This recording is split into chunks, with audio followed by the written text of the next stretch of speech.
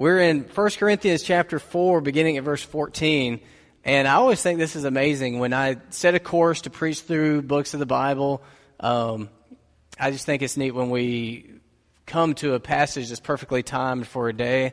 This is Father's Day weekend, and our passage is all about spiritual fatherhood, and it just happens to be where we are as we walk through 1 Corinthians. So I trust that this is the passage that he wants us to receive today. And I'd like for us to pray and ask for his blessings over our time in his word. Would you bow with me?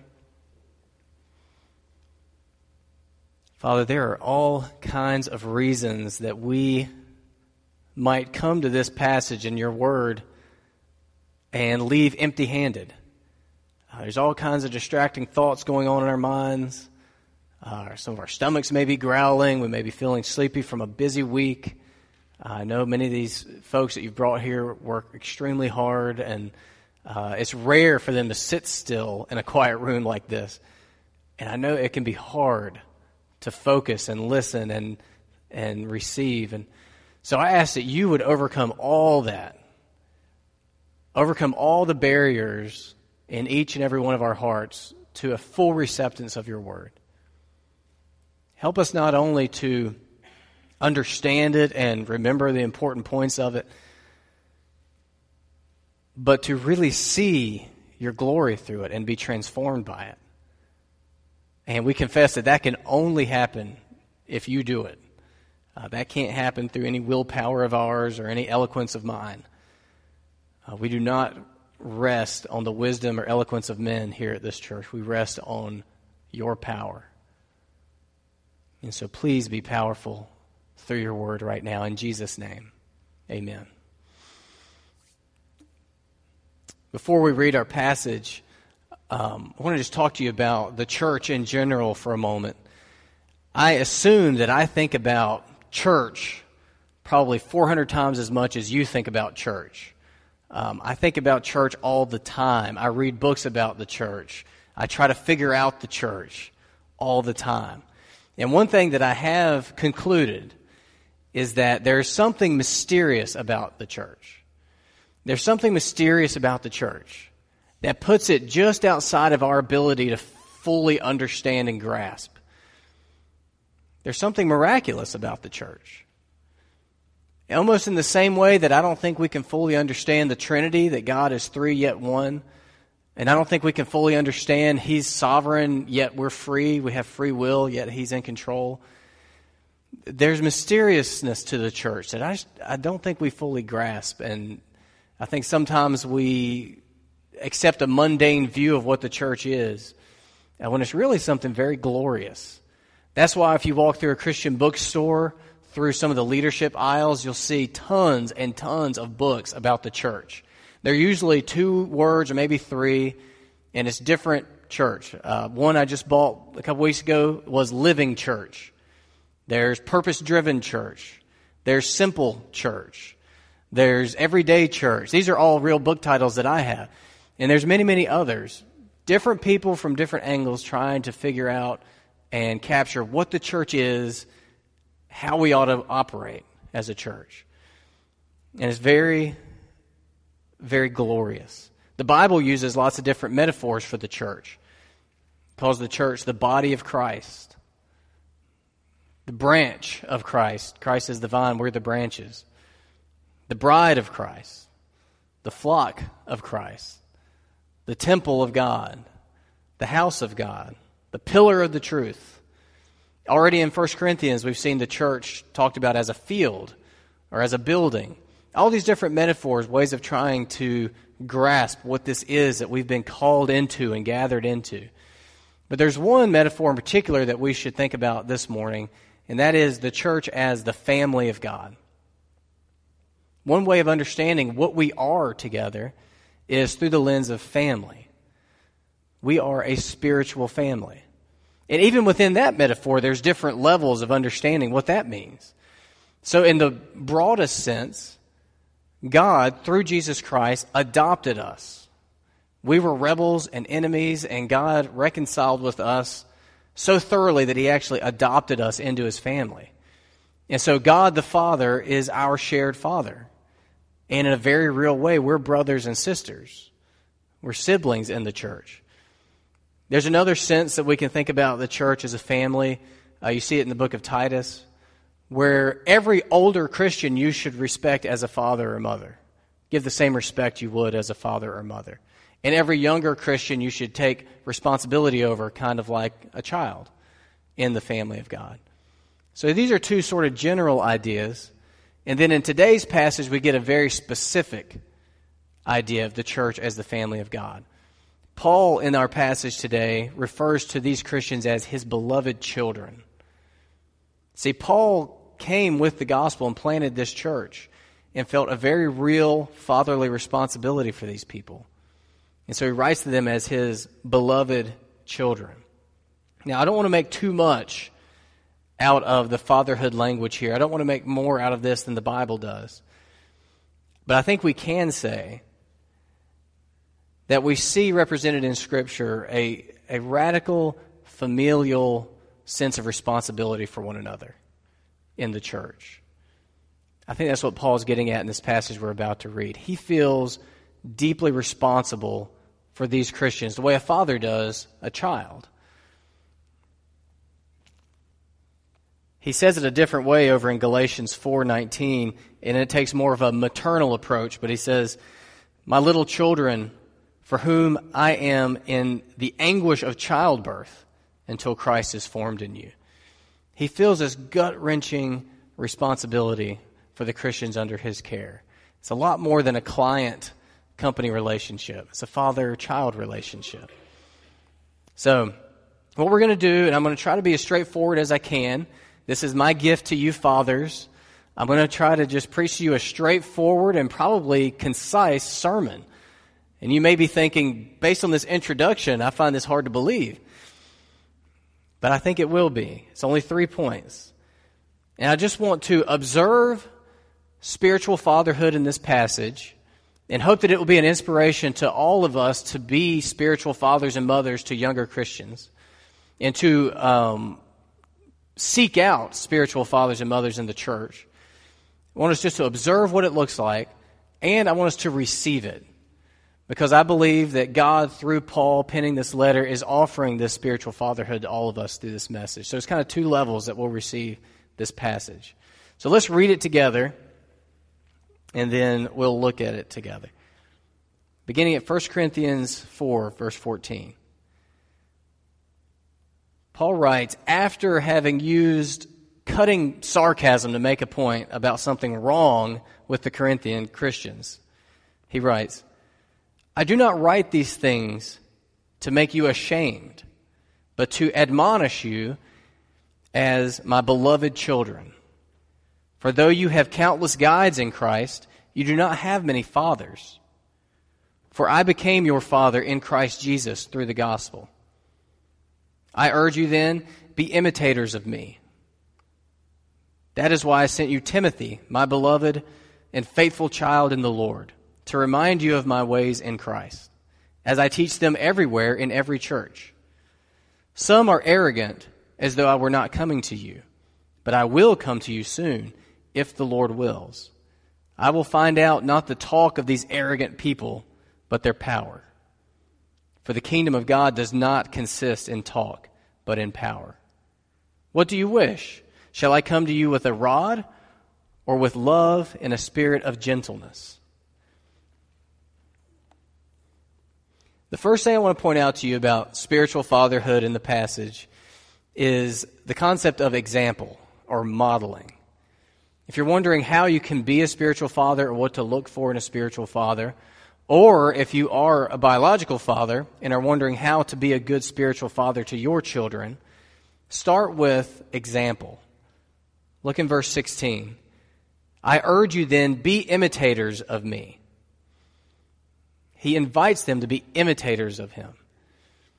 So ask yourself the question, male or female, whoever, whatever gender you are, if everyone who's younger than you in this church grew to be just like you, what sort of church would we have in 10 years, in 20 years, in 30 years? So think of our actual young people. Think of Cam and Elias and Caleb and all of our kids and then our youths, the Walsh boys and Ashland, and if all these younger generations grow to be just like you, what kind of church will we have in 10 years or 20 years or 30 years? Now, the reason this is important to ask is because they will very likely grow to be like you. Because you are who they see as the examples of older Christians right now. So whether you like it or not, they will very likely emulate you, especially your biological children and grandchildren. If they see you as the example of older Christians, that's what they will view as what they're growing into. Our example is extremely important. Who we are speaks way more loudly than what we say to the younger generations. So Paul here is saying, imitate me. In context with what we've been studying in 1 Corinthians, he means imitate the way I humbly rely on the power of God and not the wisdom of men. But being a spiritual father, it starts here. Imitate me. I'm going to show you what it looks like. Live as I live. The second facet of spiritual fatherhood we see in verse 17 is reminding. Verse 17, he says, "That is why I sent you Timothy, my beloved and faithful child in the Lord, to remind you of my ways in Christ, as I teach them everywhere in every church." Now, this is closely connected with the example because that's what he's reminding them of. But it's worth noting that he charitably is suggesting that the problem in the Corinthian church, the reason that they're drifting away from the gospel and instead worshiping the skills of man, is not that they just outright hate God, but that they just are forgetting. They're forgetting what's true about the gospel. We have a tendency to do this. We have a tendency to forget what we know to be true in the gospel. And we need more mature spiritual people in our lives to remind us continually. Remember. I don't know if you've ever been working on a document on your computer and it shuts down unexpectedly before you're able to save it. And the next time you open it back up, at least my system has a little thing on the side that says, we have this version of this document. Do you want to save this? Do you remember this is where you were? See, we are for one another sort of a built-in memory mechanism for the church. We are to remind each other. We are to know each other, be aware of each other's lives, and remind each other when we see that we are forgetting things that are true. Modeling, reminding, and lastly, confronting. Look at verses 18 through 21.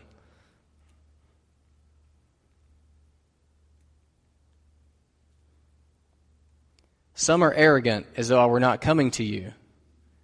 But I will come to you soon, if the Lord wills.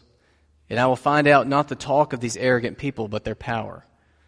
For the kingdom of God does not consist in talk, but in power. What do you wish? Shall I come to you with a rod, or with love and a spirit of gentleness?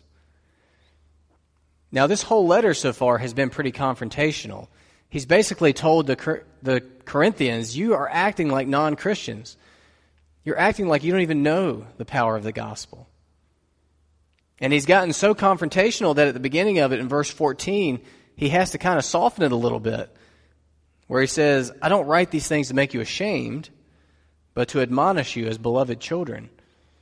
See, Paul was not afraid to confront the sin in his spiritual children's lives. And there has to be a place for this in the church. There has to be a place for us to confront one another. Particularly the more mature Christians confronting the less mature Christians. Now you might be thinking that seems like it would get a little uncomfortable. You know, church is supposed to be a happy place. Church is a place where smiles happen. Not where uncomfortable confrontation happens. This should be the one place where we're free from such things, where it's not stressful. But I would argue that the very most uncomfortable conversations should probably happen within the church family. Because where else are they going to happen? Who else in your life should know you and love you enough to point out to you what you are doing is wrong? Who else in your life is going to love you enough to speak hard truth to you, if not in the church family? If we don't do that for each other, it's probably not going to happen. And people are going to spiral off into sinful decisions and lifestyles and make shipwreck of their lives. When we see sin in each other, we must act. Now, a lot of this, being examples for one another, reminding one another, confronting one another, a lot of this is meant to happen just back and forth between the siblings as a loving family in Christ. But every once in a while, the Lord is so gracious that He blesses us with spiritual fathers who will look at us and take responsibility for us. It's different from guides. Verse 15, he says, "For though you have countless guides in Christ, you do not have many fathers." Now, I find that to be true. I was thinking back over, do I have any spiritual fathers? I'd like for you to think, do you have any spiritual fathers? And I have a lot of guides, a lot of teachers. I've had many pastors and many youth pastors and many professors and many helpful older Christians that kind of come and go. They were helpful and faithful for a season, and then the Lord called them elsewhere or called me elsewhere, and that's fine. But every once in a while, the Lord enables us to have a relationship that's more than that. Every once in a while, the Lord gives us spiritual parents.